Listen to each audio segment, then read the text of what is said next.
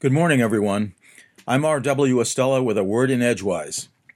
Today is the 16th of March, the 76th day of this leap year of 2020, leaving us 290 days until 2021. In the southeast sky this morning, just before sunrise, our waning crescent moon was highest along a line that further down held Saturn, below Jupiter, below Mars. At the bottom of the line, barely above the horizon, shone Mercury.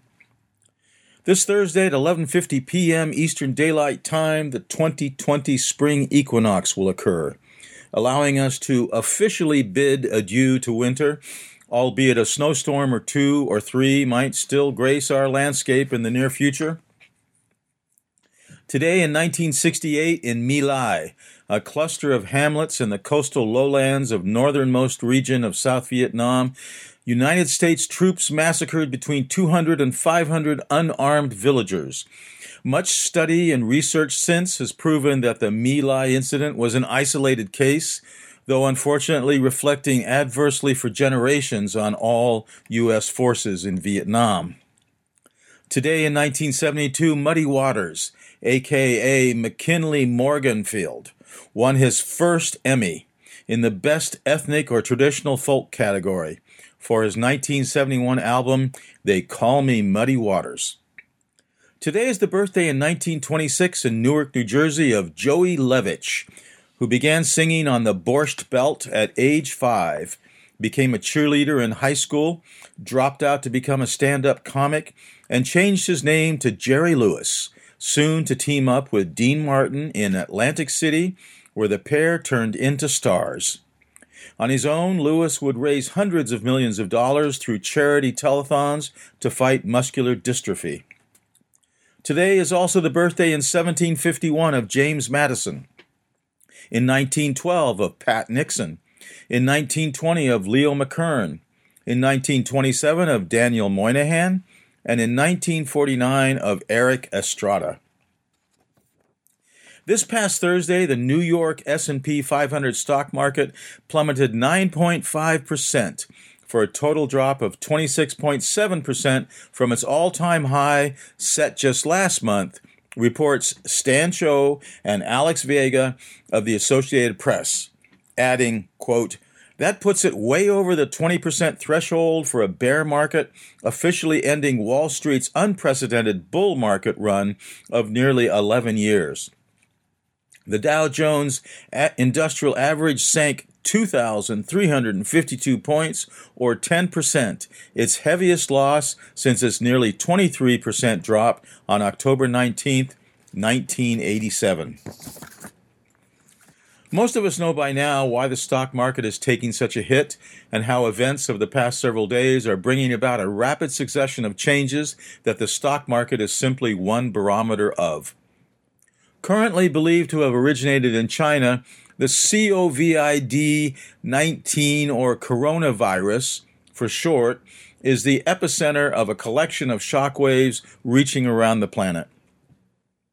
David S. Jones, M.D. and Ph.D., in his March 12, 2020 article, History in Crisis, Lessons for COVID-19, in the New England Journal of Medicine, writes, "A novel pathogen emerged in China?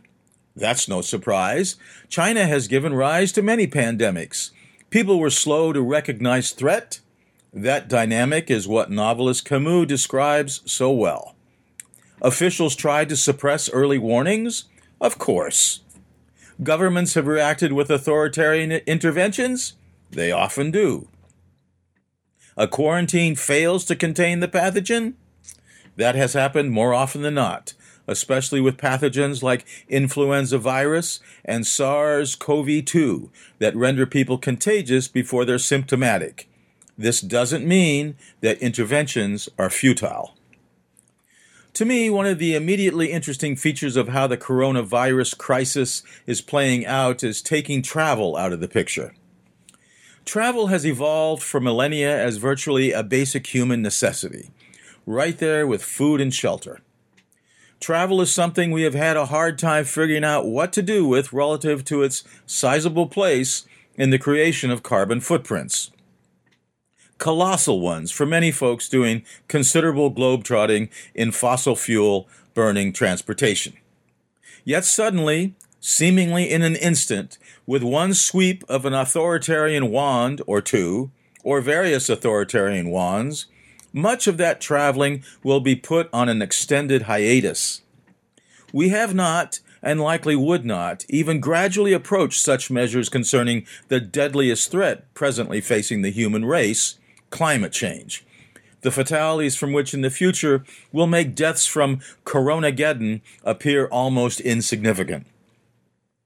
The major positive for the nonce, however, of our curtailing travel, of curtailing transportation that largely is reliant on burning fossil fuels, is in showing ourselves that we can do it, and that the excuses we have been arming ourselves with for so long in resistance that we could not survive the resulting economic hardships will reveal themselves for what they are, a means of procrastination.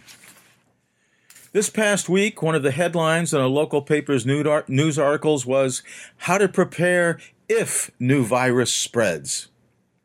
We're past the if part now. Keep your head, think about your center of gravity, don't forget to breathe, and watch your distance. From Orono, Maine, I'm R.W. Estela with a word in Edgewise. Here's to the spring equinox of 2020.